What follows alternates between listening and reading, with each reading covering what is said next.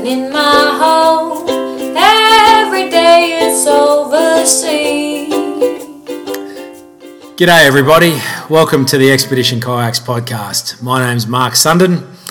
Our podcast is all things ocean paddling, adventures on the sea and even occasionally on a river. And I'll be joined occasionally by my business partner and buddy Rob Mercer to chat about what we get up to and what our mates get up to.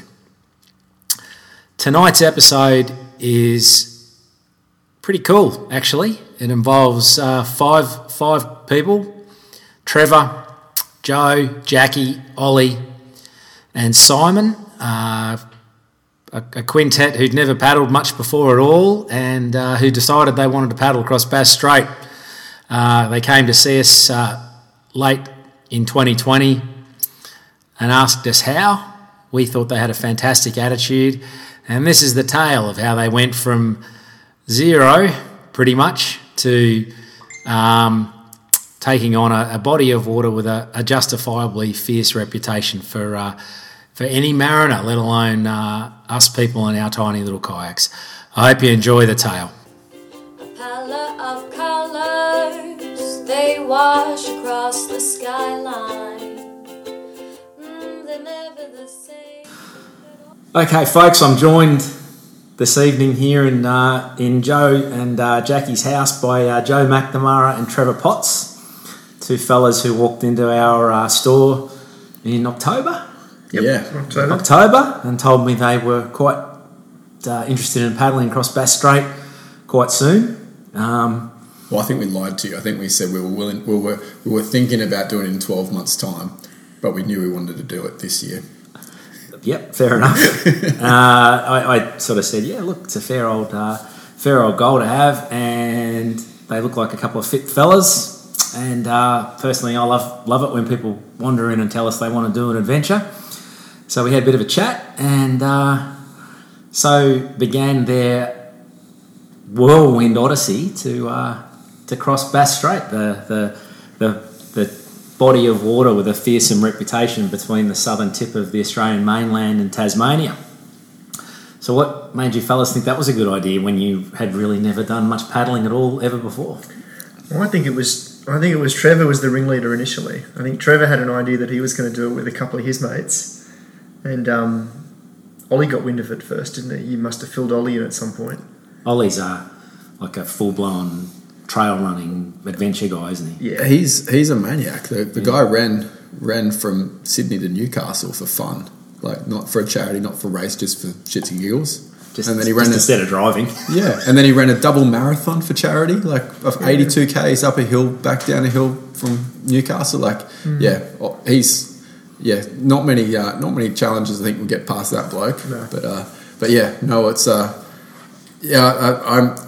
I think I realised about halfway through the trip how the actual idea originated, and one of my schoolmates and I have done a couple of trips together, and he's been at me to try and paddle across the English Channel for a couple of years, paddle from London to Paris, which obviously by scale of what we've done here, it's nothing.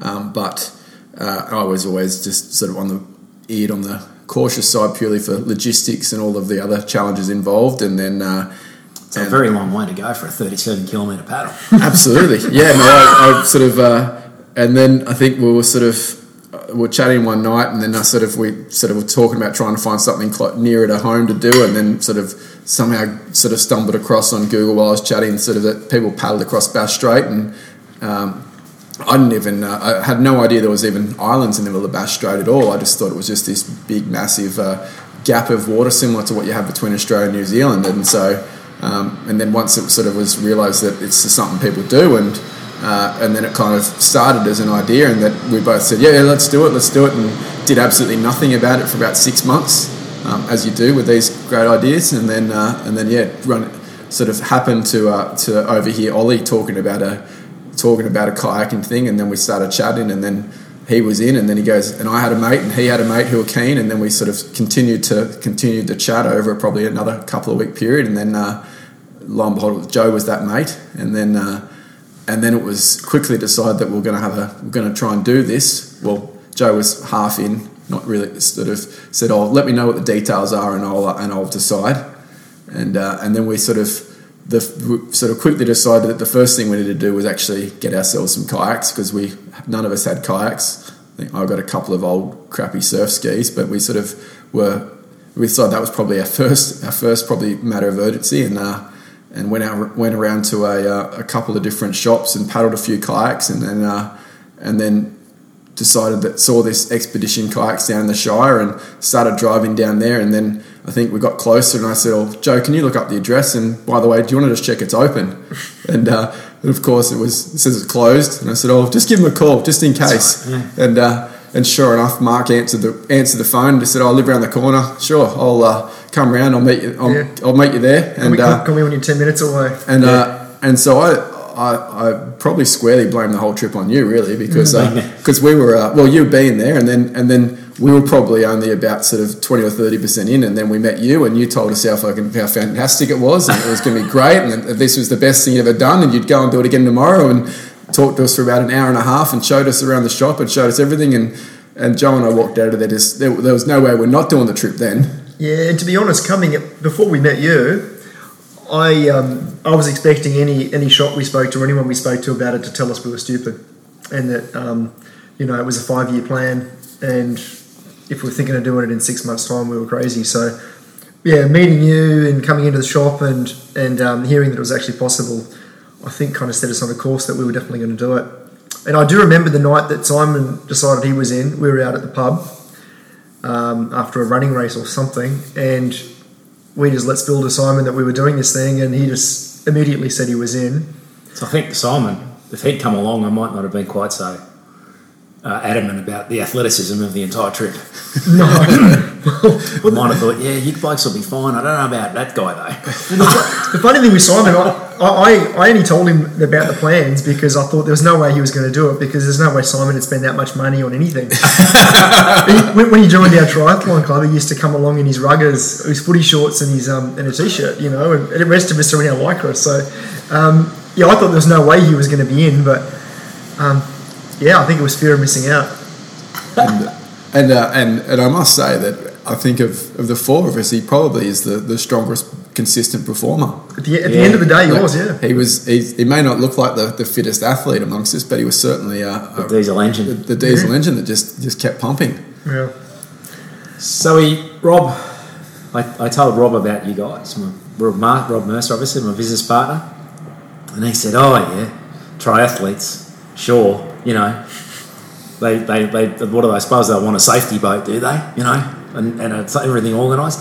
And I said, no, I actually reckon they've got a fair old sense of adventure, because you and Jackie were planning a London to Sydney bike ride or something. Well, yeah, we were gonna try and cycle from Singapore to the UK, and we were going to be doing that starting in November last year. Right. But COVID happened and the world shut down, so I was kind of left without any big plans or any adventure coming up. So that's why this was such an awesome thing for me. Short term, big goal. Yeah, absolutely. So I guess we ordered some boats reasonably quickly, because you guys told us there was a 2 to 3 month wait. Yep. So we didn't muck around. We ordered boats and then asked how we learned how to paddle.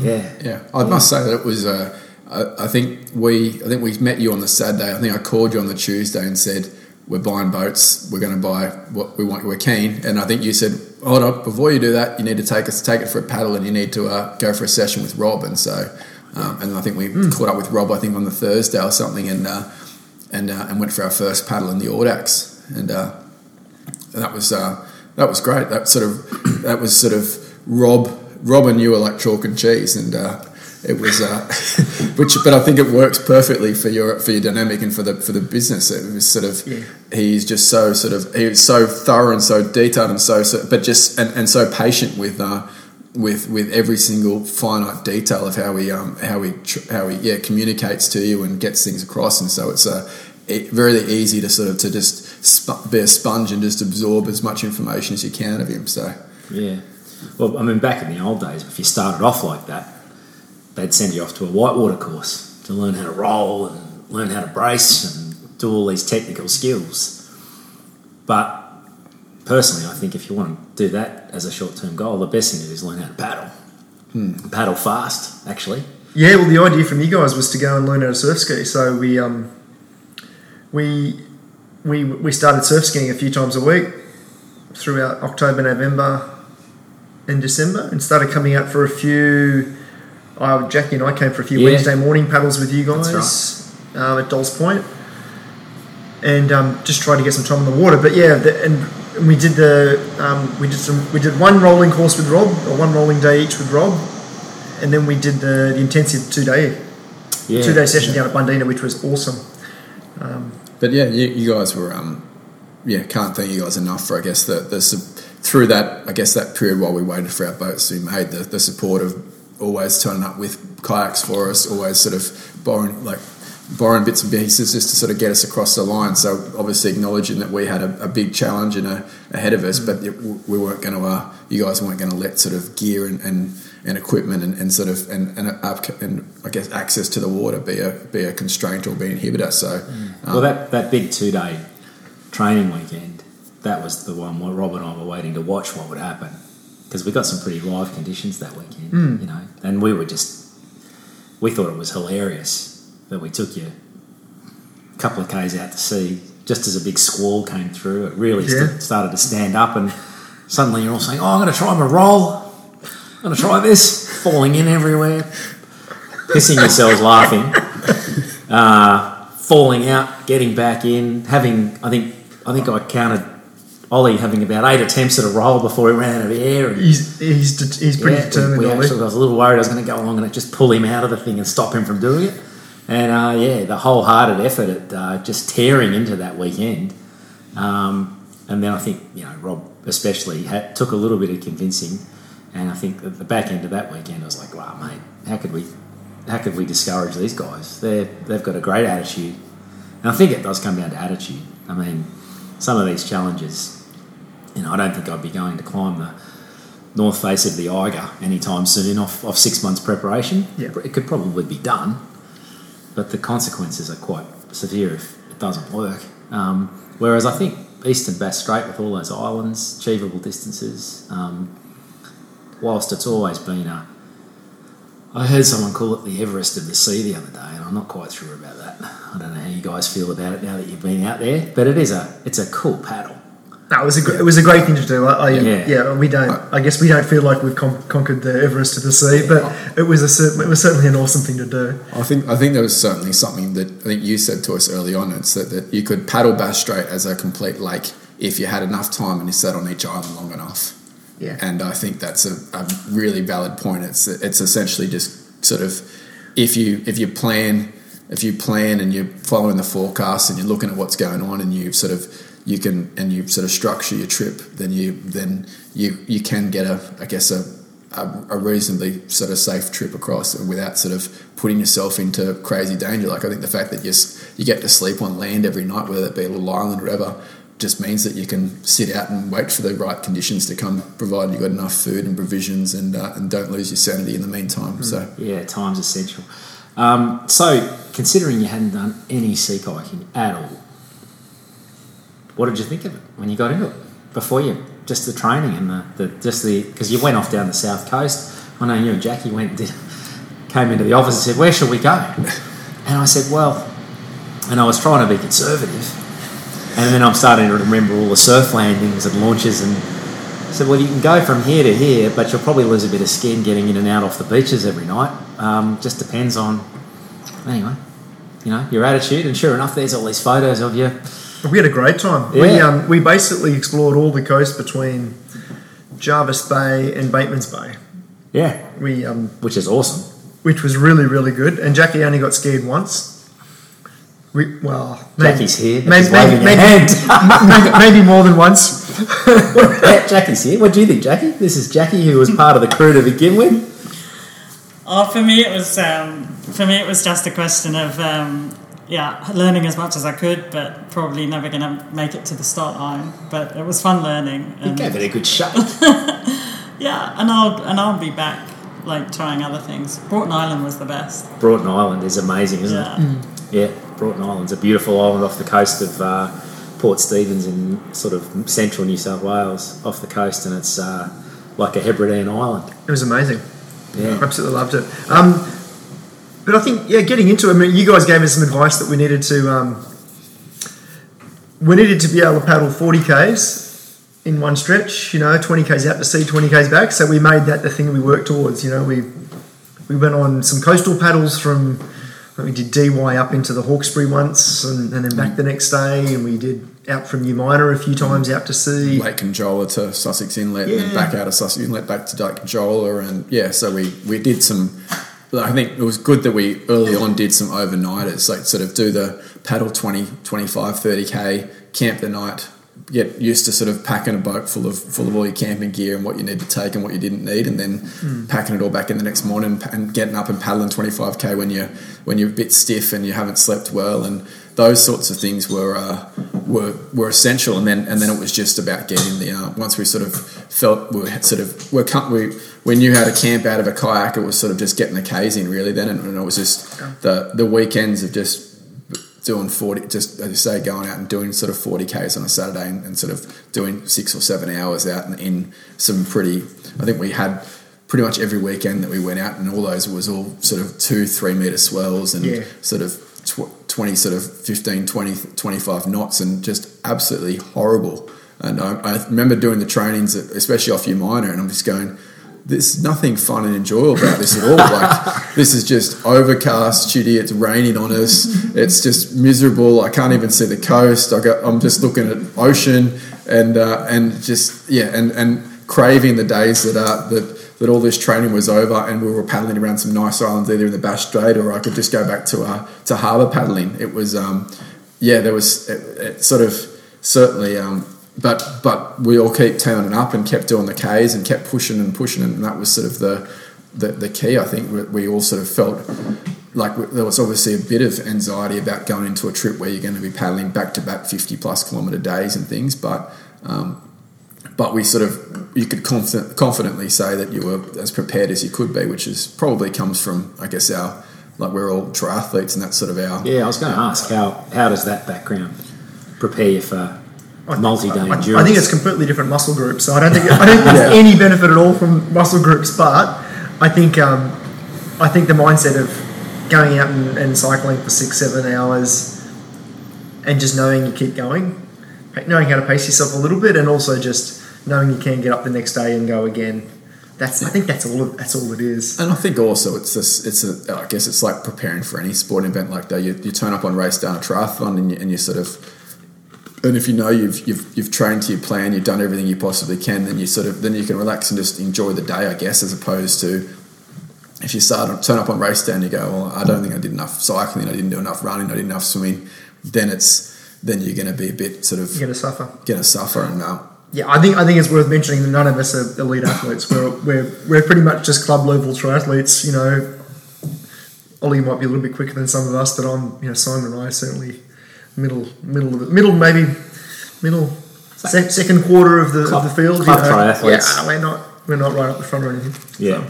So, I think the other thing I realised during our training was that both you, Mark, and Rob had put a lot of emphasis on learning good paddling technique. Yeah. And I think the focus on learning how to do good forward paddling, which it kind of forces you into it, learning on a surf ski, and then watching each other and really trying to make sure we picked each other up and we kept improving made all the difference. I think we wouldn't have been getting faster and faster through our training if we were reinforcing shit techniques. So and the speed, just like you said to me, don't follow your watch, just focus on tech, and it was amazing how quickly the speed and that came though. It was in a matter of basically a 2-week period where it went from sort of just working really hard at the technique and sort of not having much boat speed to suddenly boat speed just coming and it all kind of just flowing. And then I remember some of those, there was one afternoon session where we paddled up to Lane Cove and back as I think the three of us, you, me and Simon, and we came back and we paddled 18 Ks or 18.5 Ks in sub 2 hours or something, and we were going, how'd that happen? That didn't even feel like a hard paddle. That just sort of kind of just happened. And the advantage you always had was that you didn't have any baggage with your paddling strokes, and being able to show you how to do it absolutely right from the beginning, and with your background in relying on technique for your swimming, I'm sure there's a technique to riding a bike, and there's you can even sharpen up your running gait if you want to, right? And that, sea kayakers in particular tend to teach themselves first, plonk away for a few years, and then realise they're not going very fast or very well, and then seek someone out to fix it. And that's a pretty hard bit of surgery to do once someone has an established muscle memory. Whereas you guys had it down pat, all 5 of you, quite fast. Quite remarkable, really, how quickly you managed to actually get all your ducks in one line. I think you're yelling and screaming at me every time I took a short stroke or brought the paddle past my hip. Probably hands up, Trev. Hands up, Trev. Where's your highs, Trev? So I still have nightmares. So the training session that stands out from me, and this will lead in nicely to the actual trip, was probably the last decent length paddle we did, and I reckon it was a couple of weeks before we went down to Victoria, and it was blowing a 30-knot southerly in Sydney. And Simon, Trevor and I decided we're going to go out for a paddle, but we hadn't figured out where yet. And Trevor had this idea that we should just paddle crosswind for 10 to 15 Ks from Iron Cove to as far as we could get, maybe to the heads, and then turn around and go back in the crosswind. So it was all in the harbour. So it was all in the harbour. Like, nothing could go wrong in the harbour. But the plan was to have the sails up the whole time. Right. So, I got a sore back from leaning out the side of the boat. I think I fell in 2 or 3 times. Simon fell in once or twice. I don't know how you didn't fall in, but your sail broke at one point. It was it was a pretty hectic day. It was I loved the there was some argument, I think, from Simon saying, if we sail all the way down the harbour, we're gonna have to paddle against it on the way back. And I'm explaining, mate, no, the wind comes across you just sort of set the sail and we're sailing across the wind. And much to his surprise, when we turned around and we sailed all the way back, I think I sort of won him over there. But no, that was a really good, as I said, just going out on those grovelly, uncomfortable, ugly days where you wouldn't naturally go look out the window and go, I'm going to put my kayak in the water and go for a paddle, because it's 40k an hour winds and sort of swell across the harbour and bucketing down with rain. But no, those sort of days just end up being great fun and just a great experience, and certainly sort of put us in, I guess, in a good mindset, I think, for the trip. So there was no, like, I think there was even one of the last sort of sessions was we started at Coogee. We put our boats in at the south end of Coogee and paddled down to La Perouse, and it was like a 3.5, nearly 4 metre swell, and just big walls that we're just paddling up and down through these troughs, and the wind is just roaring into we're just paddling straight into the wind, and it was just so uncomfortable.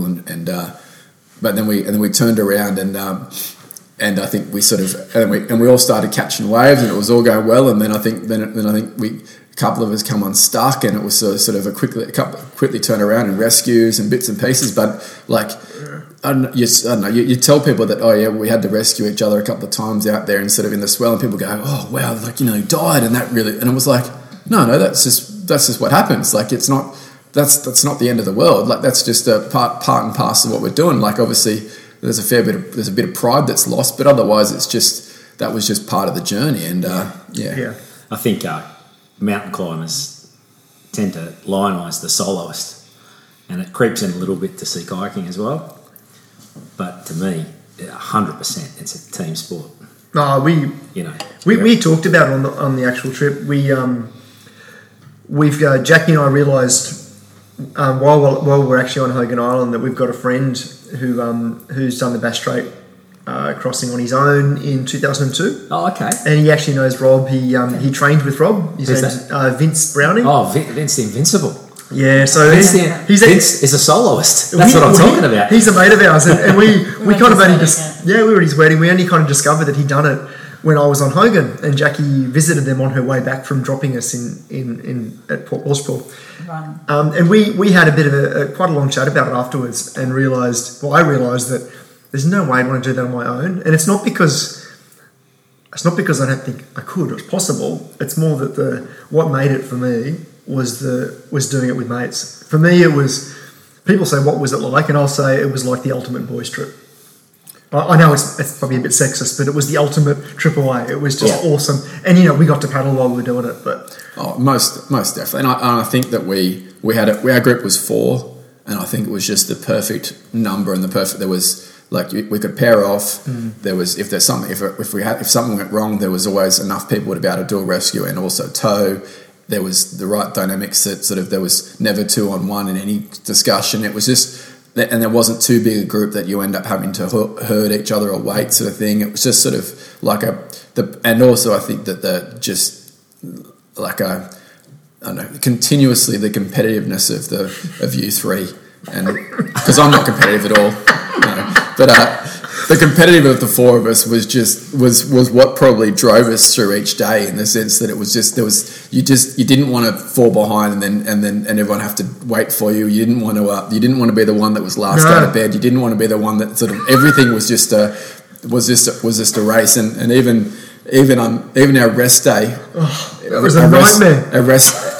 We had 4 rest days on the trip, and I think the first rest day we decided to circumnavigate Hogan Island, which meant that we were climbing mountains and up and down hills and like completely, like, it's just all animal tracks. That's all that we're following. And so that was rest day 1, and then rest day 2 I think was spent spearfishing, and then we had to go on to the other side of the island and back for some other stupid reason.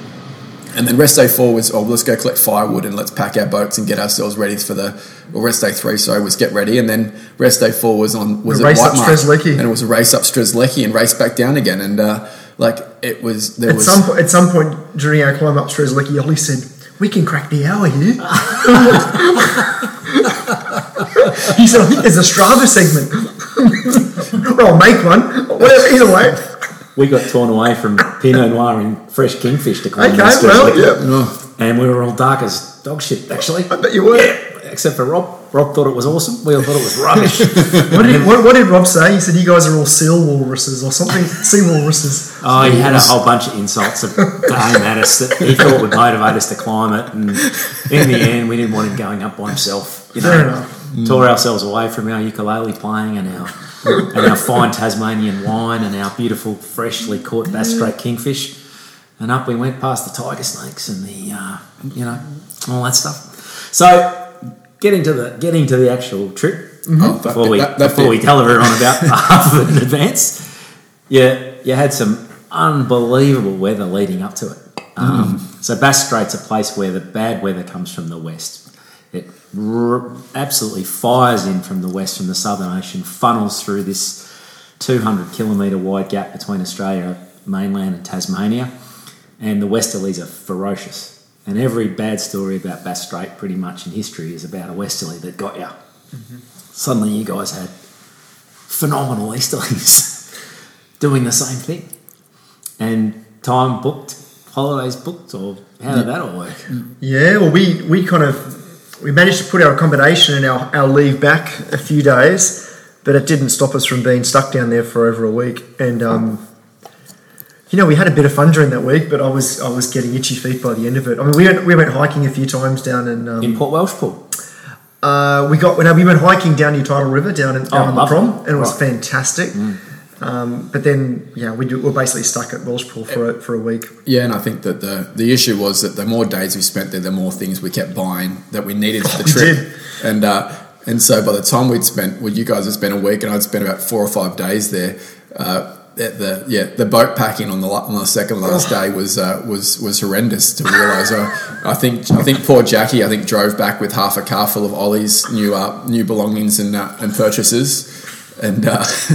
It was and it was just kind of a little bit difficult for the motivation side, I think, because our boats had gone down. We'd sort of turned up down there. The conditions were undesirable to even just go for a bit of a paddle. And I think on the last day before we left, I said, I haven't been in my boat in a week. I've just got to go and paddle. I don't care what the conditions are. I just need to got to lock this in to make sure that convince myself that I can still paddle, because it was all kind of starting to become a bit of a worry that the fitness, all the training we did, it sort of was going to start wearing away and disappear. So Port Welshpool isn't exactly St Kilda either.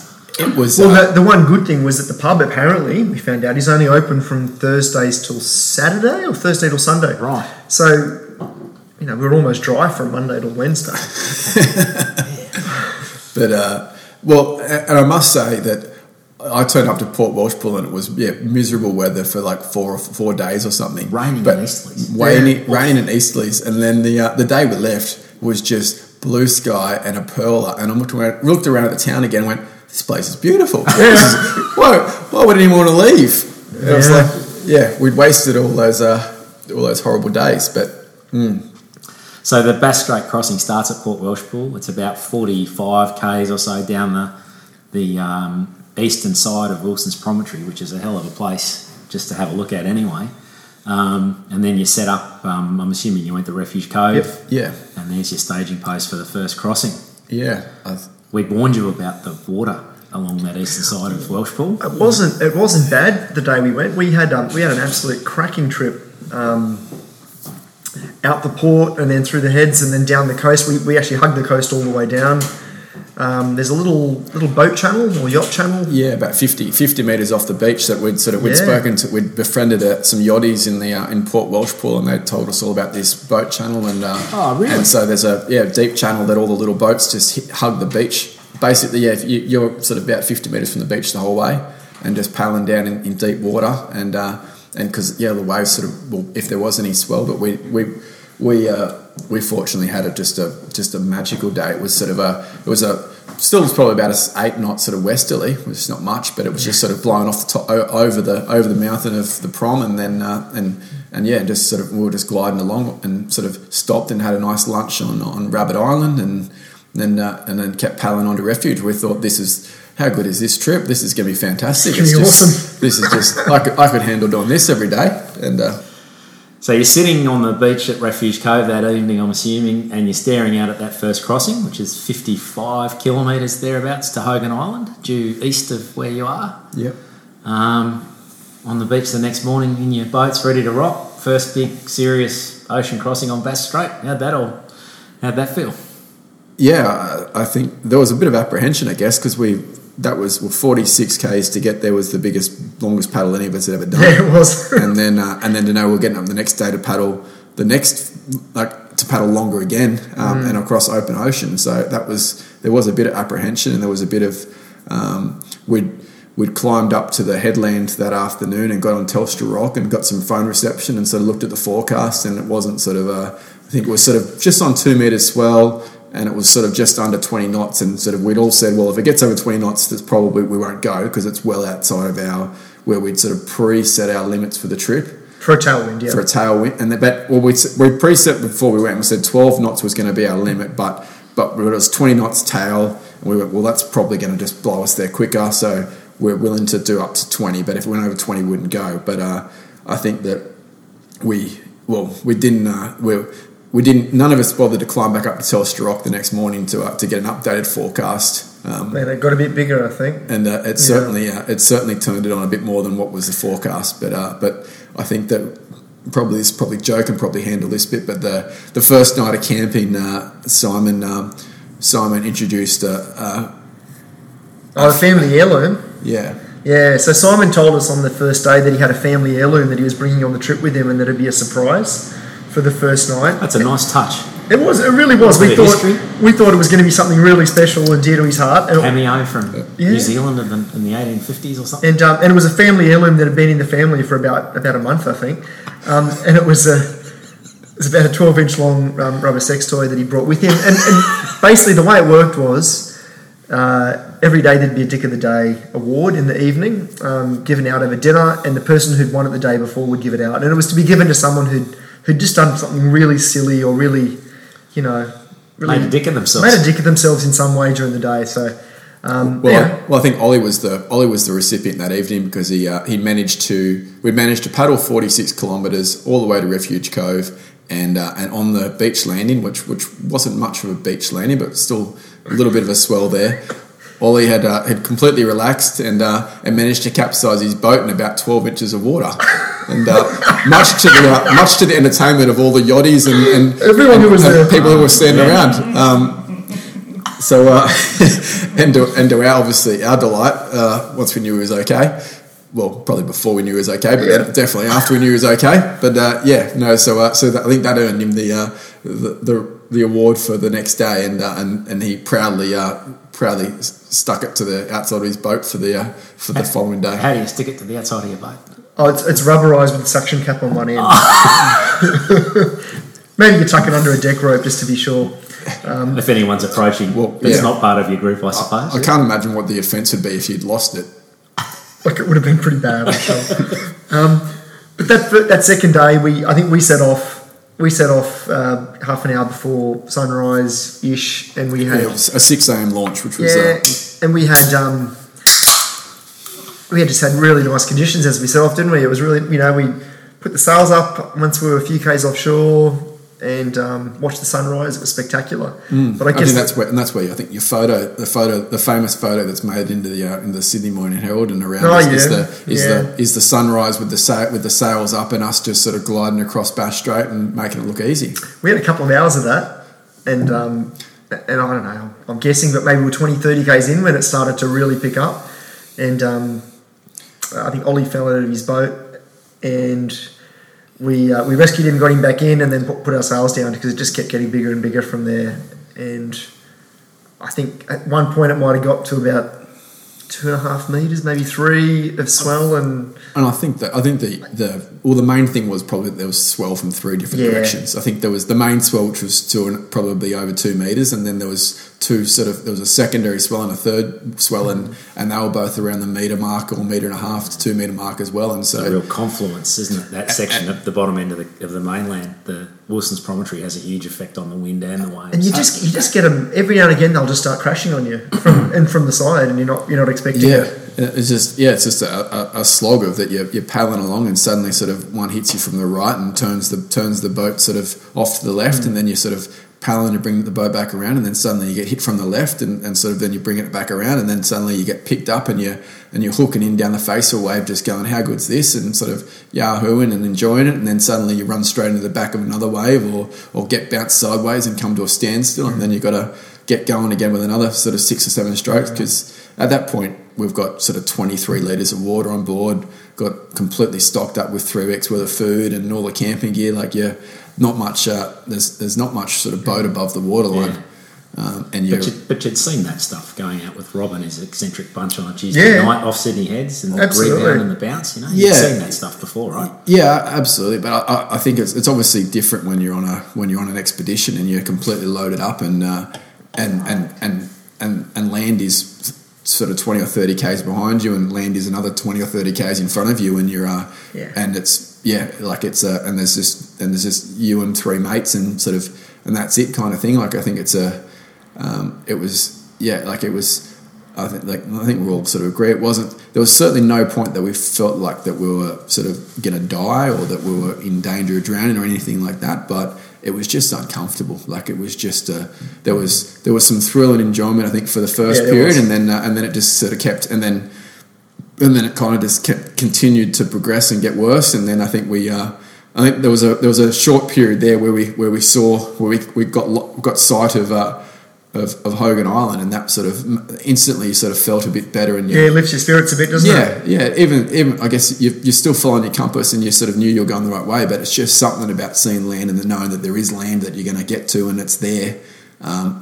Certainly lifted spirits and made it easy to paddle for about the next 10 k's, and then the wind, the rain came in, and it just we lost it. We lost it, just disappeared, and so suddenly now you're in rain, and you're still copping the swell from 3 directions, and the wind's sort of about sort of 20 to 25 knots, and sort of nearly 50k an hour behind you, and you're just sort of getting the thing I kind of found strange was, like, the wind was so hard that you could actually feel it on the paddle, like the wind was actually grabbing the paddle on the back, and so it kind of really meant you had to be really sort of considerate to even how you held your paddle when you were trying to get something or when you're trying to do something. Like, like all of your senses were absolutely at max kind of thing, just trying to sort of stay level, stay in the boat, sort of keep making progress, trying to sort of keep an eye on each other, like sort of trying to keep to the compass. Like there was just a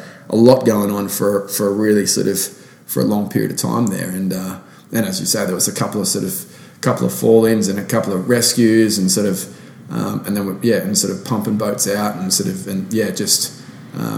just snotty kind of conditions. Yeah, interestingly, that was the last day any of us capsized. Was day 2. Didn't happen again after that. And I think we had a little bit of a sketchy moment for the last few Ks when 3 of us were heading one way and Ollie was heading a bit. We thought he was a bit too close to the rocks and we were all a bit nervous, but we ended up making it, and we're all pretty happy to get there. Yeah. I think I pulled up on the beach and we all sort of pulled our boats up and I said, let's never effing do that again. As in, let's not do those conditions again. And I think there was fierce agreement, I think, between sort of was from Simon and Joe and then Ollie surprisingly choked up and goes, that was great. I'm really glad we did that. And I looked at him like I was like with probably days in my eyes going, what are you on about? And he rightly said, well, we've had a real taste of Bass Strait. So if we hadn't had that, then it wouldn't be in a trip. And I didn't acknowledge it at the time. I still thought he was an absolute madman and he was an idiot. But later on, I acknowledged that. Yep, he was right. That was had it not been for that day, then it would have been a pretty sedate sort of crossing of Bass Strait. So. I also think a general kick up the bum early on makes you far less likely to get complacent, and it's not a very nice place to. It's not the right place to be complacent. It really isn't. It changes real fast when it changes, and if you get carried away with how much wind you can handle, you can bet at some stage during the day there'll be an awful lot more wind than was forecast, and it might be for a while. So probably nothing wrong with getting a bit of a taste of it early on. Absolutely. And how'd you go as a team? Because I think that day we were all like we all had tough patches. We all went through. Like me personally, I get seasick, and so I'd taken my seasick tablet, and I'd pushed. I think the last about 4 hours, and I'd pushed it to 5.5 hours before I took another one, and I was severely feeling the effects of sort of losing strength and just feeling sort of just really crappy, and sort of I took the tablet and sort of put a couple of drops behind my ears and all sorts of different things, and managed to sort of push through. But and I think sort of Joe, you had a rough patch after. I did. I had an out. I fell out. First time I'd fallen out, and I was at the back, and the wind was howling, and you guys initially didn't see me fall out, and I didn't roll up because I had to sail up when I'd fallen out. So I was out of the boat, but managed to do my second successful re-enter and roll, which was pretty good, and I kind of got back up by the time you guys could see me and turn around. Yeah, happy about that. Yeah. But yeah, we all had some moments that day. But I think once we landed, that was when the boys' trip began, because we knew as soon as we got there that we're going to be here at least 2 days, maybe 3, and we just relaxed.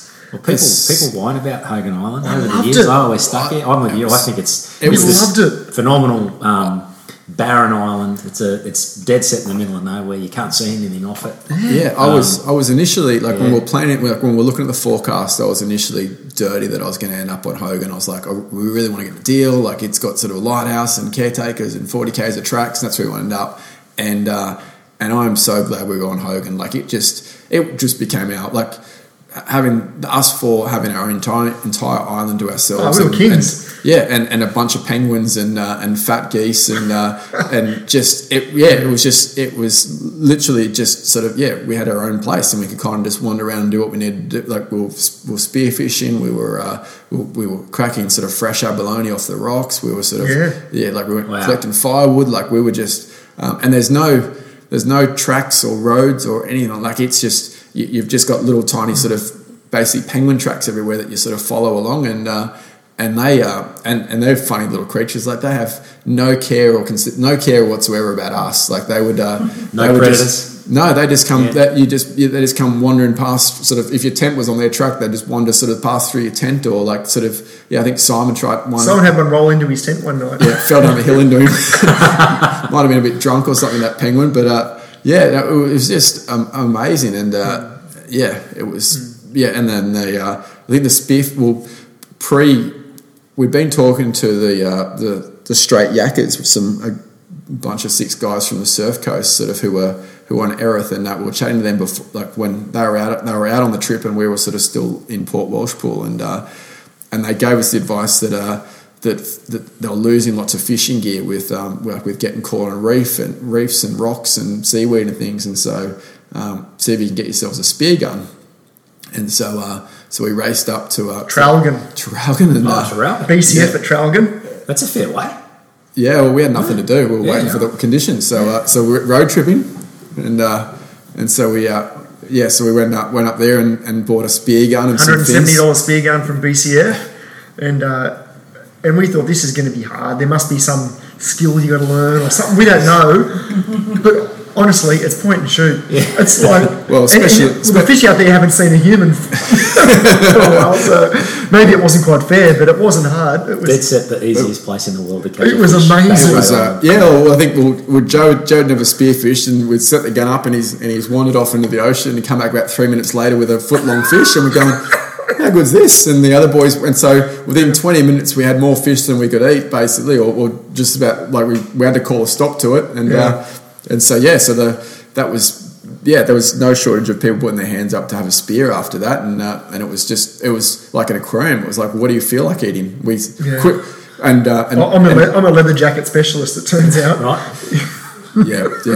not the best fish. No, not the best fish of the eating sea, but we flat and easy to aim at. Yeah, not a little skinny fish. And they don't get out of the way. No. But I think there was talk of a who could catch the biggest fish competition at one point. So there was no competition going on when you were stuck there.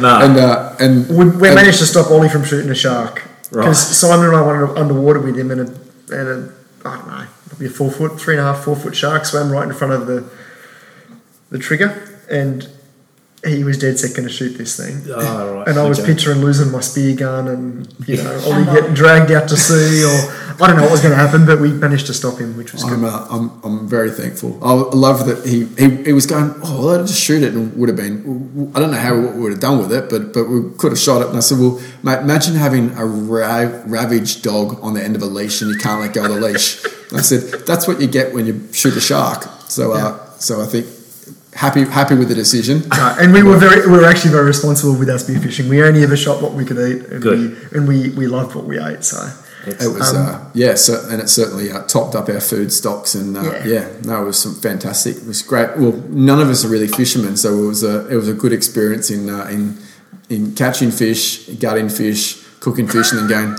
all right, this one doesn't taste so good, but we'll put a bit of sauce or something on it and add to it, and So from there, you've got about a 45k crossing to Deal Island and the Kent Creek, which is three beautiful islands. You can, I know from memory, you can actually see them. We could see them. Yeah, we could. Yeah. We had a clear day when we set off. You could see it every day. It was kind of, I don't know whether it was better or worse, the fact that you could see where you were going all day. But it was we'd sort of, obviously there's the Deal group, like Hogan there's one option for where to land, or two options really, but really one option where you want to land, and whereas the Deal Island group obviously has you got sort of the eastern side of Erith that sort of looks back at Deal, and then you've got sort of a number of different sort of coves and beaches on Deal Island itself as to places that you can pull up, and I think we obviously early in our planning we talked to you guys, and you guys had sold Winter Cove to us, but then obviously been sort of really cautious, really warning and giving us caution in respect to the fact that if it's an easterly or a northerly sea at all, don't go there, or if it's forecast, because there's been lots of people who've been stuck there and not been able to not been able to leave, or not been able to get off in the swell. So that's right. And we were actually. We're actually looking forward to going to Erith and sort of camping there, but when we sort of looked at the forecast, looked at the conditions, and then looked at sort of knew that we were just we had a single overnighter there on Deal. Winter Cove just made complete sense. So we it was good conditions. It was blowing a westerly, like a calm westerly. It was just the bay was glassy, and essentially it was about a sort of a 3-inch wave sort of crashing on the beach, and it was just magical. So no, we were very happy with that, and then and it was just it was the I guess our course for the day pretty much meant that we're about 5k's north of Erith and Murray's Pass as we went past, just with the way the tides and the current was going. So it meant that we didn't really get a good look from the kayak, but we did end up hiking up to the caretakers, and sort of from there you could just look straight down on Murray's Pass and see sort of Erith and Dover, and it was just a brilliant an amazing view. It's an amazing spot, absolutely amazing. I'm glad no one can get there easily, otherwise it'd be wrecked, and it is a jewel. It's one of the most amazing places. Those little potoroos, the little kangaroo type things, they're not even remotely scared of you, just because they don't see people. It's amazing. But it is, I guess, but for us it felt like we were back in a popular it did actually. We'd been on Hogan to ourselves for 3 days, and suddenly we're sharing the island with other people, and even talking to the caretakers, they'd been there only for 3 weeks, and they said in the 3 weeks they've been there, they only had 2 days on the island to themselves. Yeah, it was just full of kayakers. Yeah. The caretakers, when we were there, I said to them, what's the best thing about being here? Out here, it must be amazing. And they looked at me and said, the best part is when we're by ourselves. The social lot. We went, okay. Anyway, we'll be off now. We'll grab our cup of tea and we'll see you later. Yeah, I think Ollie was quite upset that because we'd paddled 46 k's something to get there, and then we walked the 4 k's uphill to get to the caretakers lodge, and I was like, yeah, surely they'll give us a biscuit. Like we're guaranteed a biscuit when we get there. We didn't get a biscuit. We asked if they had fresh water, and we pointed to the tanks out the back, and that was about as much hospitality as we were going to get, which is fair enough. I didn't begrudge it, but it was just pretty funny. I think they've been looking after kayakers for a little while. Yeah, pretty much. But it was just pretty funny after Ollie built up all his expectations, and he didn't get these biscuits. He wanted the slightest bit of a novelty. Yeah. Right. But I think the next day after that, which was the big crossing. Yeah. That was when I feel like we got to really use all the navigation skills that yourself and Rob and Tim, taught us in the preceding months. Especially the navigation skills I taught you. Well, was that just to follow the person in front of you? Or? No, that was just, it's a big island. If you paddle hard, you'll get there eventually. Whatever they're saying is probably fine, but don't forget, it's an athletic endeavour. Yeah. So we didn't listen to anything you said, but we listened a lot to what Rob and Tim said, and we really did do our planning. So we got our charts out. We got our GPSs out. I reckon we spent on average an hour and a half to 2 hours planning each day, the night before, or sometimes 2 nights before. Yeah, no, absolutely. And I think we're sort of, I guess, being novices, I guess, and sort of being sort of 4 blokes who'd had sort of very limited experience, never done an open water crossing and things like that before, and I guess it was great that we did all of the training and the tutorials, I guess, with Rob leading up to it together, and that kind of meant that when we were doing our planning, each of us kind of were able to challenge, push each other, and kind of ask questions and sort of and come to a sort of essentially an agreement as to where we were. But it was our process, I guess, was quite I guess standard, and essentially we would sort of kind of work out sort of how far it was, and then sort of work out what speed are we going to average, do we think, and then work out how long is it going to take, and therefore what time do we think we're going to arrive, and then what were the conditions going to be when we get to the destination, and then set our run line to basically make sure that we were never going to paddle sort of against the current or against the wind, and then sort of from there starting to work out sort of our current flows, and I guess the end outcome being that we had a GPS marker for every hour of our course, and so that way we could we were not sitting there staring at our sat navs all day. It was sort of, you'd pull it out every hour or 2 hours and just sort of have a look and see how you're tracking against where the course is, and sort of have pre-knowledge, I guess, in the back of your mind that if we were to the left or the right of our course, well, that meant that was okay, or that if we were falling behind our marks, what did that mean when we're going to get to our destination? Does that mean the current's going to change direction, or all these sorts of things? So there was a lot of, I think we probably took planning and the navigation probably to the absolute limit of what we could possibly do, purely because we were so sort of cautious about making sure we got it right, because we just given our inexperience, we wanted to make sure that we were. And I think the only friction that ever appeared when we were doing our planning was when Trevor insisted that Simon calculate everything to 2 or 3 decimal places rather than just one. so Simon was pretty unimpressed at times, but having to do everything to multiple decimal places. But when he gave me the 1 decimal places, and then I showed him that we were a kilometre out from where we were meant to be, I think then he quickly went, oh, all right then. But yes, no, there was certainly some non-believers at the beginning of our navigation process. But by the end of it, I think we all knew it had worked for us. Yeah, we all knew it had worked, and we're all very thankful. And it's great that, I guess, the technology nowadays have been able to have those tools. I guess the GPSs, and obviously we've all got GPS watches, and so you could just sort of keep looking at your watch and sort of see how far we've gone, what time of day it is, how you're tracking it, and then you could plot and we can overlay and plot sort of our course against what we actually did, and you go, all right, well, we pretty much got that nailed that. Okay, that's great. We're doing the right thing.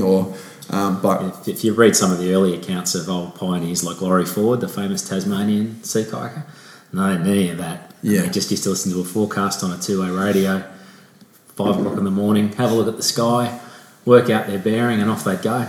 Real pioneers. Yeah, mate, I tell you. And they were pretty epic crossings back in the day. They took a long time, and they were, incredibly brave doing it that way. And that's the only way they could do it. Yeah. So out of interest then, what sort of speed did you bank on? If we were just paddling and didn't have wind, it'd be sort of 7. We said 7k an hour. 7 k's an hour is what we planned from when before we left. That's what we said we were going to be doing most of the trip, and then to paddle 7, to average 7, you've really got to paddle about 8.5, because you stop on the hour. We were keeping our breaks pretty short. I think we were probably paddling at 7.5 to 8. Yeah. Having breaks that were 4 or 5 minutes on the max, hour. Yeah. But I guess what we found is by day 3 or 4, we realised that if the conditions were favourable, we could probably average 8. Yeah. And we'd be pushing 9.5. Outside of the they're breaks. Astonishing speeds historically. Yeah, and historically, I think 5 k's an hour across there is a good going. I guess we don't. I feel like we don't know anything different. Like, we've never paddled in a Mirage. Well, apart from one test paddle we did, but I think we know that the boats that we got from Expedition Kayaks, we know the Audaxes are fast boats, but we haven't really got anything to compare it with, so it's hard to. But we can certainly, I think we had some other kayakers who were doing the trip at the same time as who we sort of camped with at Trouser Point, and it was quite amazing to sit there.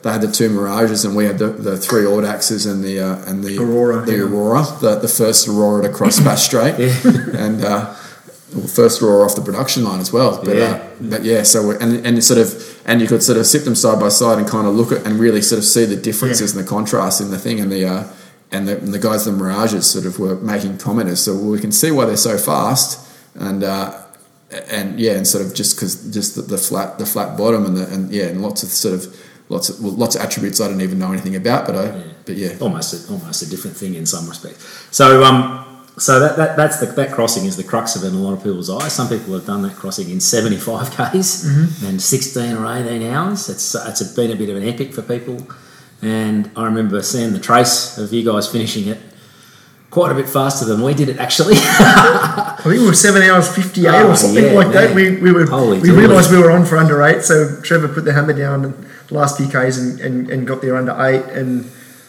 I think it was a 64.5 k's crossing in the end. Yeah, no, it was I think it was a good day. I guess it kind of encapsulated a lot of things that day, because I had some issues getting started in the morning and then packing my tent up and getting in the boat, and so I think yeah, that's Dick of the day for Trev. that was I my wouldn't have figured that one happened in the whole trip. No. that was my one and only actually. So yeah, that 14 minutes cost me, and but I must say though that I was the first one to realise that holding the dick of the day was a basically get out of jail free card, and you could do whatever you want from then on. And it hadn't dawned on anyone else, and I certainly wasn't going to tell them before I was the recipient. And yeah, that's right. Yeah, I was once you had it, you were fine. But anyway, so I think I started 14 minutes late, and I absolutely copped it. And then we had we had a few other minor little issues with someone else's boat, and so we sort of started the day about 25 minutes behind time, which I guess doesn't seem like much, but when we started the day, it was a 6 a.m. launch. We figured that we're going to average 8 kilometres an hour. That's probably ambitious, but that's what we thought we were going to do, which meant that we were going to arrive at Royden around 2, and at 3 p.m.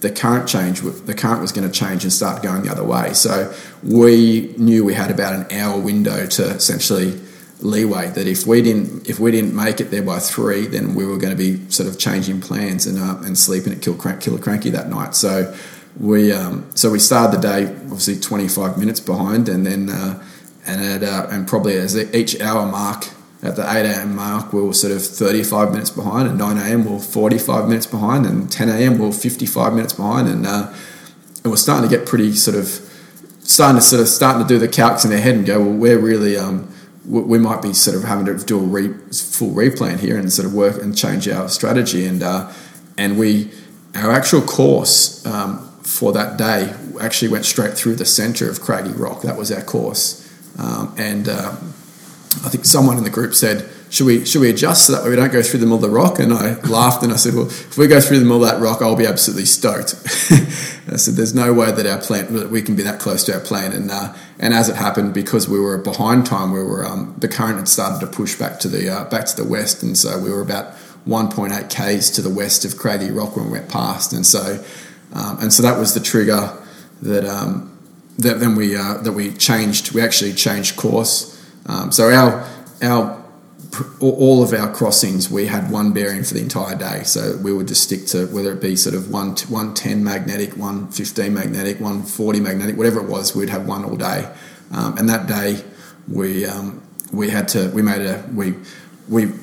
worked out that we'd basically sort of, because we were 55, basically an hour behind time, that meant we were going to have an extra hour in the before we're going to get to our destination, so an extra hour of the current pushing us from east to west, and so we made the call to chuck on another 10 degrees to the east to our course, or to our bearing, and that basically sort of to try and sort of straighten us up a little bit to compensate for what was happening. You're not sounding like novices. Well, no, honestly, but it was unbelievable, because when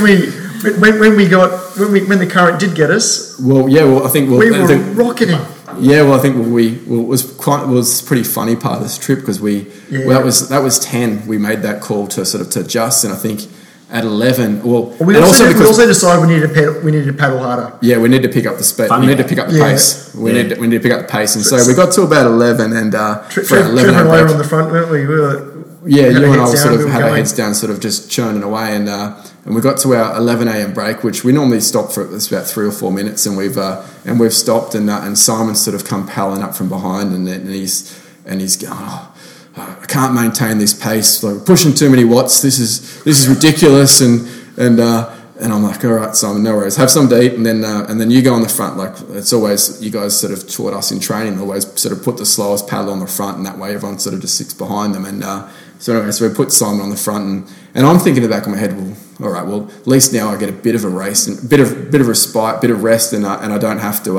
And it's a bit secretive because no one because we're sort of stuck in behind. But anyway, we start paddling, and Simon starts pulling away, and we sort of start picking up the pace, and he starts pulling further away, and we start picking up the pace, and before I know it, we're doing 11 kilometres an hour, and Simon is just hammering, and we're looking at each other just going, what's going on? Like, this is bizarre. And then the wind picked up, and we got the sails up for a little bit, and and it just sort of, and then the current started to grab us, and sort of everything started to sort of, Everything fell into place. everything kind of started to fall Cape into Franklin place. Express. Yeah, it sort of around just the top. grabbed us, and so that sort of, that, I guess that 30 minutes that we'd sort of 30 plus minutes that we'd sort of that we'd lost early in the day just started just coming back, and then we sort of, We put Ollie on the front because he was complaining. Yeah. So he sat on the front for an hour and did a similar pace to Simon Smoked for an you hour. as well. it just kept happening, Yeah, and and before we knew it, we were almost around Cape Franklin, and we're we're sort of. we're back on schedule. Yeah, and we're sort of, and then I looked down at the watch, and I think it was like 7 hours and 24 minutes or something, and we're at 60, just shy of 60 k's or 60 k's, and then I don't know, then my brain's tweaked, and I went, you know what, we could do sub 8 hours here, and But it's not a race. It's not a race. Nothing's ever a race, but and I'm not the competitive one, but anyway, so I've sort of cylindered around to try and get some support for it, and got some half-hearted, yeah, that sounds good, and so I've started to pick up the pace, and we've started, and Ollie sort of goes, mate, I'm spent, like I am cooked, like, which is fair enough. We've just paddled 60 k's and 46 k's the day before that, so we're sort of just over the 100k mark, 105 k's for 2 days of paddling, and then I got the green light to go, and decided to but we were,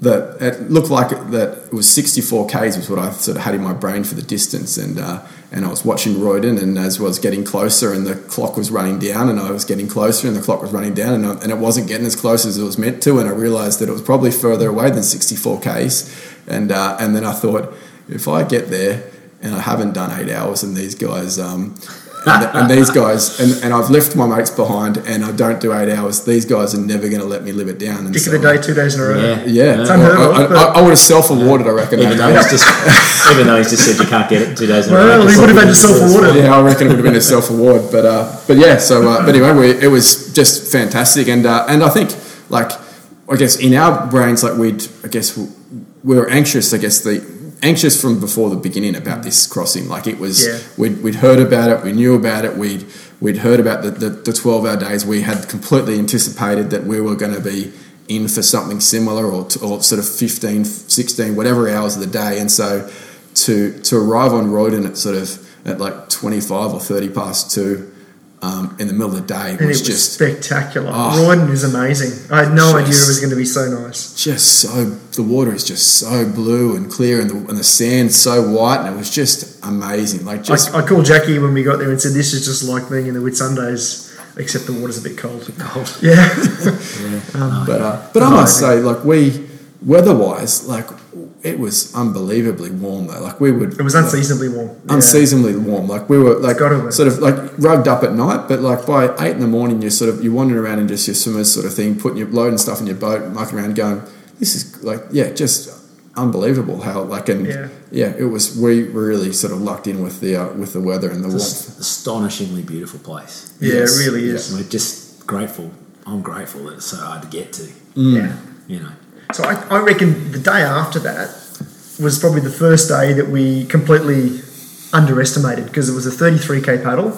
We'd come off the back of doing, several longer paddles. And coast we thought, paddle. Yeah, we thought it's a coastal paddle, it's So shorter. by this stage, you're alongside Flinders Island. Yeah, It's no longer crossing, no more long crossings. No, It feels like just a normal sea kayak and paddle in. It's not. and we just didn't think it was going to be that hard. So we set off from Royden at a pretty sensible time of day. I can't remember what it was, but it wasn't. I think we were waiting for the wasn't tide to dark. start running, so I think it was about 10 a.m. or something. Yeah, It was it's a pretty really late. late for start for us. And we'd, I reckon, I can't remember exactly, but we might have been 10, 15 kilometres in, and it just became mind-numbingly hard because there was no wind, the sun was hot, the water was flat, and it was just hard, and we were tired.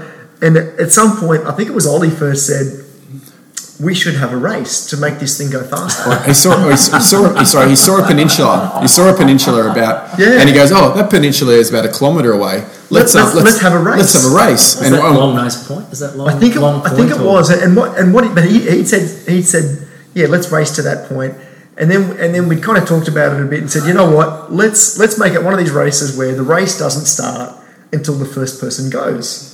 You know, so maybe the race will start 100 metres out from the So the like point. one of those Olympic cycling pursuit Yeah, exactly, races like a where they pursuit go up race. But maybe it'll start in 10 seconds. Who knows?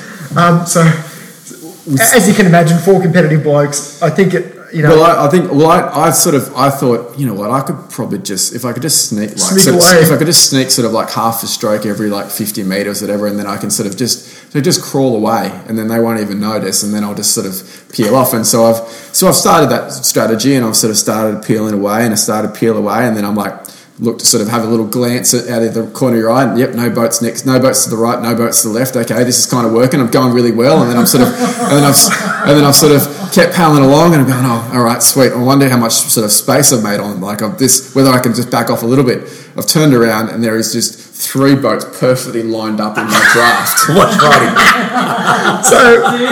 So Trevor wasn't going to have a bar of that, so he very quickly peeled off. And then I think basically everyone attacked. So it was a solid 6K attack, and Simon got line honours. I think he did the 6K in about 26-27 minutes to give you some idea. And Ollie and I were right on his hammer. Trevor got waylaid by a boat who desperately wanted to talk to him. But there will be many sea kayakers around the world listening to this, of course, overestimating the listening audience to this podcast, who will be disgusted by that behaviour. There is a theory that it's not a race. It's about the journey. Ooh, it's all part of the journey. My argument there is you see almost as much at 5 kilometres an hour as you do at 8 kilometres an hour. I think it's pretty similar. Yeah. I think. Well, at 12, 13 or 14 k's an hour, you still probably don't see as much. You probably... You're bleeding from your eyeballs at that point. You're starting to only see your bow and a little blurry section on the outside, I guess. Yeah, that's hilarious. It's not something I recommend after 125, 130 k's of paddling in 2.5 days to go an all-out sort of 6k sprint. And I was very glad to have been rounded up by a fishing boat to have a chat. And I almost paid him for the 20-minute chat, but. So Civilization, Flinders Island, amazing place. It's really amazing. Yeah. We had some. So we always planned to, or we had planned early on that we were going to do the big crossing on Friday, because that was when the weather just looked like it was just going to be perfect. And then I think about a day or two later, we sort of realised that the Thursday was actually going to have a favourable sort of backwind. So that was sort of brought us forward. So suddenly we were. And then the idea of arriving in Whitemark on a Friday evening, going to the pub Friday night on an Easter long weekend just sounded wow. Yeah. How good would that be? Just fantastic. And then the wind and the forecast for the Saturday wasn't sort of super favourable. I'm like, oh, that'd be a shame. We get stuck in Whitemark at the pub for a couple of days, sort of get a bit of refreshment and recover. They serve triples at the Whitemark pub. Yeah, there's a problem with this theory. So anyway, so I'm like, well, it's Good Friday. Let's I'll call the pub and book us a table, and also I'm like, let them know we're coming, like we're kayakers, surely surely they'll sort of want to look after us, blah blah blah. And I called them and they don't open on a Friday, on Good Friday. Pub's closed. No one opens on Good Friday. Yeah, especially not on Flinders Island. Yeah. And then I said, "Oh, have you got accommodation?" And then she almost laughed at me and goes, "It's Easter long weekend on Flinders Island." So instantly we're on Royden, and I'm sort of going. So we've got no pub to drink at, and we've got nowhere to sleep other than our tents. I'm thinking civilization doesn't sound so great, and so then I thought, well. Surely there's another pub, and sure enough, there is another pub on Flinders, and it's Lady Baron, the tavern. But then it happens to be about 30 kilometres away from Whitemark. So I did a quick look on the GPS and worked out that it was probably not feasible to paddle 65 k's just to go to a pub, and long way out of your way. Long way out of our way. So I booked the table, and then lo and behold, Ollie came through with the last hire car on Flinders Island. Well, when you say hire car, I'm pretty sure it was the guy who owns the hire car company's wife's third car. It was a beat up old Corolla from. Every car on Flinders Island Is that right? is available for hire at the right price. yeah. I'm sure we paid overs, Yeah, but and this thing had been around the clock a few times, but it got us across the island. It was better than my kayak, I can tell you that. Yeah, it got us across the island. We had a really good night at the pub, at the tavern, yeah. and then we camped next to the tennis courts across the road from the pub, And and we had a hot shower. The most It was the fantastic. cleanest public toilet I've ever seen in my life. It was it was something. Having not seen a toilet in sort of a week and a half and not seen a shower in a week and a half, it was we debated whether we're actually going to tell anyone that there was a hot shower there or not, because it sort of takes away from the fact that from the trip, but no, it was unbelievable. It's overrated anyway, showering on expeditions. I Yeah. I can't believe people who take the time to do it. I don't see the point. My mate Chris James used to saw his toothbrush in half, and then by the time I finished paddling with him, he just didn't bother taking it. Yeah, He fair enough. just said, well, it's just wait. Don't need to brush my teeth. They're not going to fall out. I'm only away for 2 weeks. Yeah. Who cares? He was certainly not on our expedition. I don't think there was any shortage of weight, and there was it was more a determination of how much stuff we could fit in the boat as opposed to how much weight it was going to be. Yeah, but maybe next time we'd do differently. So we went to sleep that night with Rob's voice in our ears. There's only two types of kayakers who paddle the Bass Strait, and The ones who climb Strzelecki and the ones who don't. yeah. So anyway, we got up bright and early in the morning, stuffed our faces at the local community charity fundraiser. Yeah, the once a year annual charity fundraiser at the community hall, which just happened to be the day that we were there for breakfast. We nailed that. Absolutely. And then we went to Strzelecki, and it became a race. It was basically a race up to the top. 20 minutes of stupid photos at the top, which I'll show you after we turn the video off or the podcast off, and then a race back down again. And the funny thing was, I got back to Sydney 4 or 5 days, 6-7 days after that. And about 10 days after that was when I could go downstairs because my legs still were busted. Yeah. That was my legs were sore from that up and down Strzelecki than they were from As the I paddling. say, shall we climb Strzelecki? That actually means you have to use your hands. It involves hands. It does. No, and it does. then on the way back down, It does. I did my ankle. Yeah, I did my ankle on the way down. my knee blew up and I've never blown up before. But what's it? 750 meters of elevation with over 3.5 kilometers or something. Like People train for it. I didn't realise it was a thing, and then after I climbed it as well, I had a look on social media, and there's people standing atop, fists raised, a year of training, and we did it. me and Bob Turner wandered up there in our Tevas. Yeah. Half pissed. Yeah. So it is a bit of an achievement. It's a lovely view, apparently. No, it was spectacular. I were can there. tell you that. Yeah, we got some. It is. Yeah, you can show me your photos because all I saw was I could just see the back of my hand. Yeah, no, it was pretty good. It was. We couldn't quite see Tasmania, but otherwise it was unbelievable. Yeah, you could see all the way back up to Royden Island and everything. It was just fantastic. So really, really special. And then we had a night at Trousers Point that night. We did a very short paddle. That was the next day. We did a short paddle the next day. I think we all agree that was our I'm going to call it the legitimate first day off, which was and by that we paddled an hour and 40 minutes or something to Trouser, and then we pulled up on the beach and we set up the shelter and we got our chairs out and we cracked open one of the many bottles of wine that we bought on Flinders and then and just chilled out for the day and didn't do anything, and it was just unreal. It was just great to have a beautiful, absolutely stunning part of the world. So you had two paddle days from there.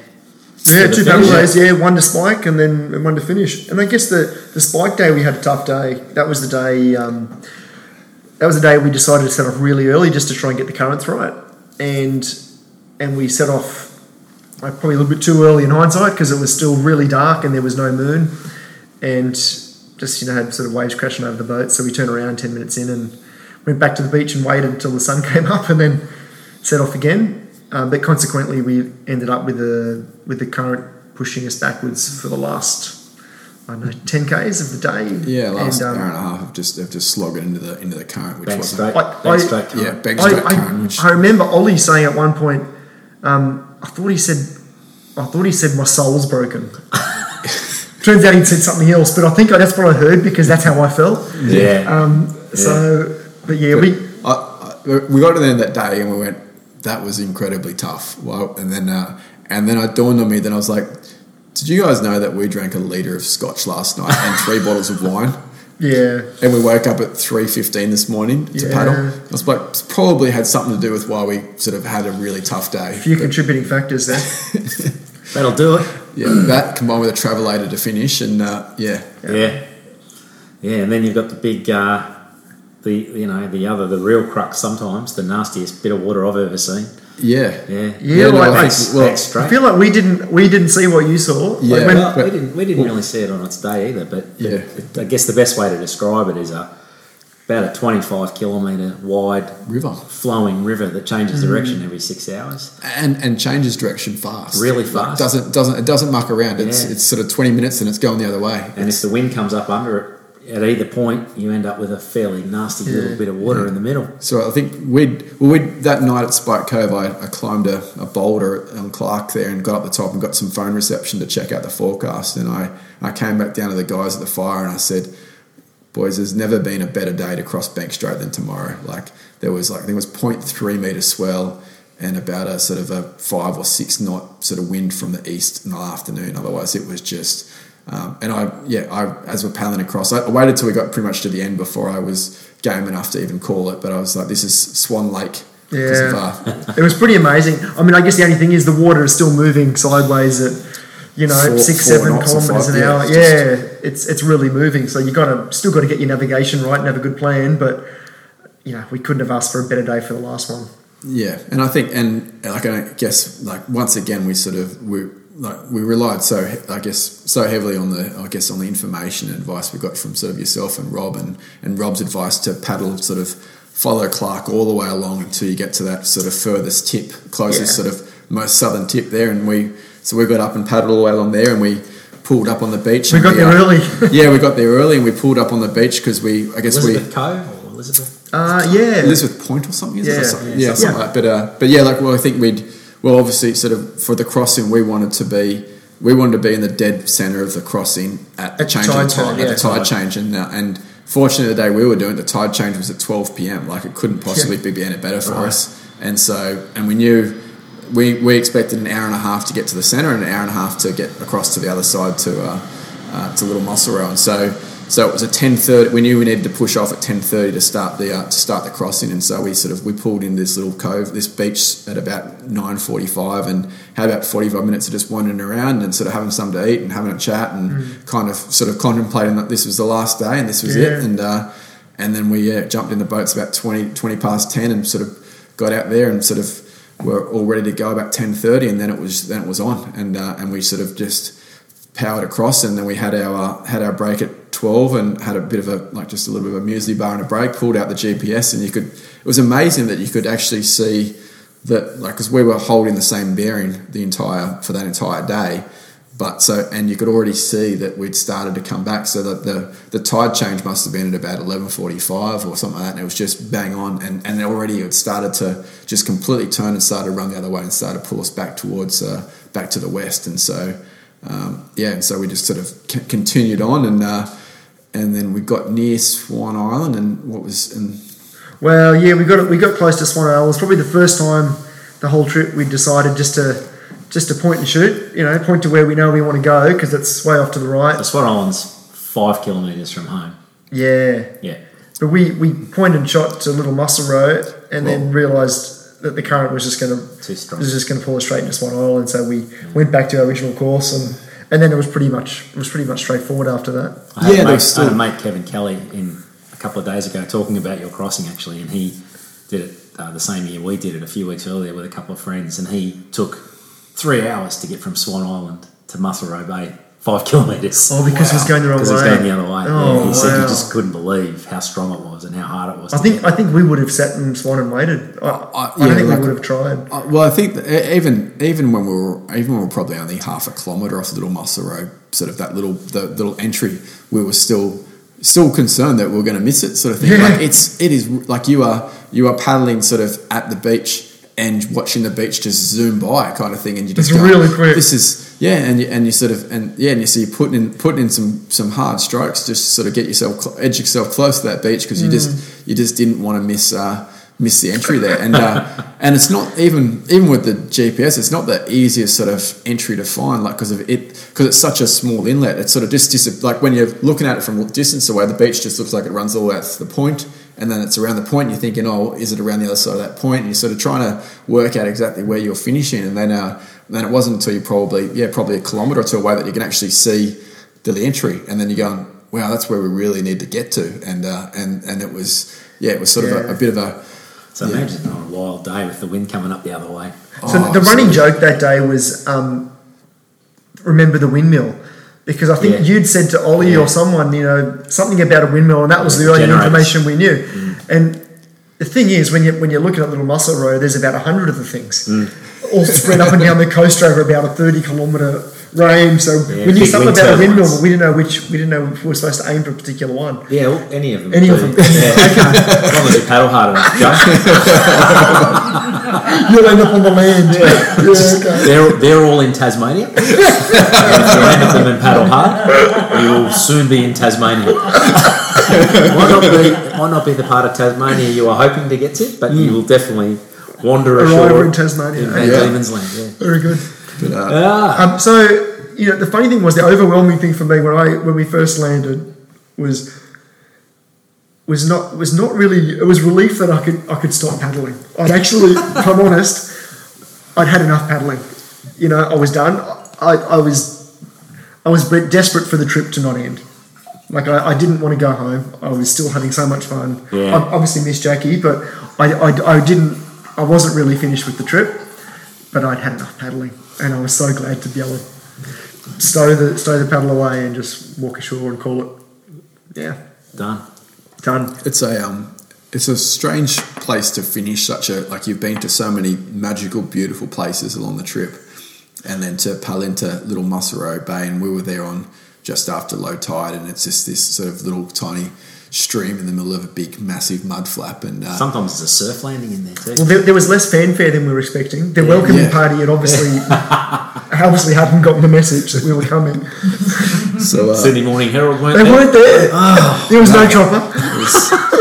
there was threats of Channel 9 helicopter coming throughout the trip, but it wasn't there. But didn't eventuate.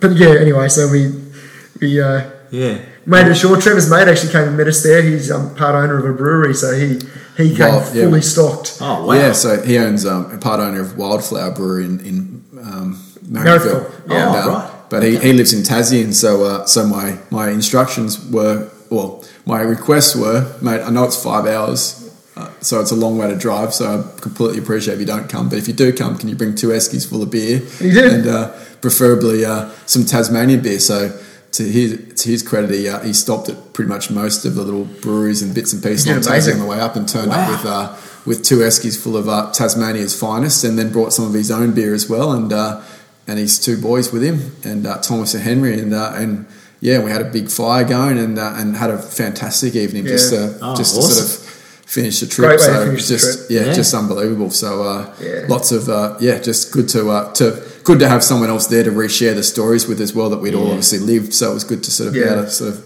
download a bit of the trip, and And you had Ben from Next Level Kayaking. Yeah, lovely bloke. Great guy. Lovely bloke. Come and got all the boats. And We weren't super sure that he actually knew Tasmania, because we were navigating for him on the way back to Hobart, but, down dirt roads in the middle of nowhere. But Ben's an absolutely lovely guy. Yeah, so lovely guy. if he hasn't sold them on eBay by now, we expect to get them back in the next few weeks. Well, it's a nice option for people who are doing it in the future. If they know Ben can Absolutely. No, we drive their boats back. Honestly, if you do the research yourself, but you'll find that it's much easier than trying to get your boats onto the Spirit of Tassie or something, because it's costly and you're impossible. Yeah, no, we as Joe said, that was probably the most stressful and most planning bit of the trip, was trying to work out how the logistics of getting back. Do you send someone over with a car, and do they wait there, and how long do they wait there for you guys to turn up, and then what date do you book to get the Spirit back? And then the Spirit was sort of quite strict about boat limits, and it's pretty hard work. It was all really hard work, and then fortunately Joe found Ben, and it kind of just and he was quite helpful and accommodating, and then it just all fell into place. So to get picked up, drop off, give your boat over to Ben, and then get dropped off in Hobart and to the airport, and then your boat turns up sort of a month later in Sydney. That's just fantastic. So well, he might not want to do it again, but if he does, he might be listening to this and cursing. But You might be, who knows? But I mean, what a great service. Yeah. So there you go. So dead set novices to crossing, a body of water that is written in folklore and Australian history, justifiably a place that demands respect from any mariner. Absolutely. Hell of a tale. What was it what you thought? It was.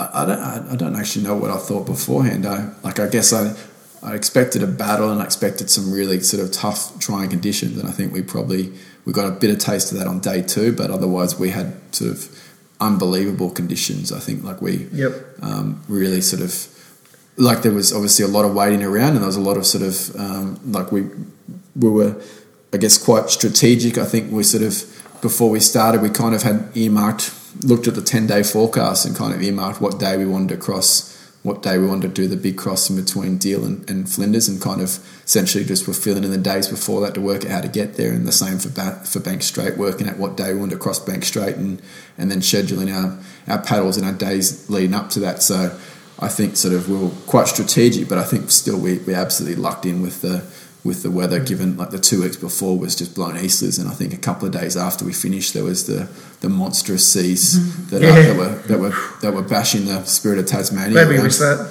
And with all that awesome preparation, you got lucky. Yeah, train hard, get lucky. Isn't that what they say? That's what they say.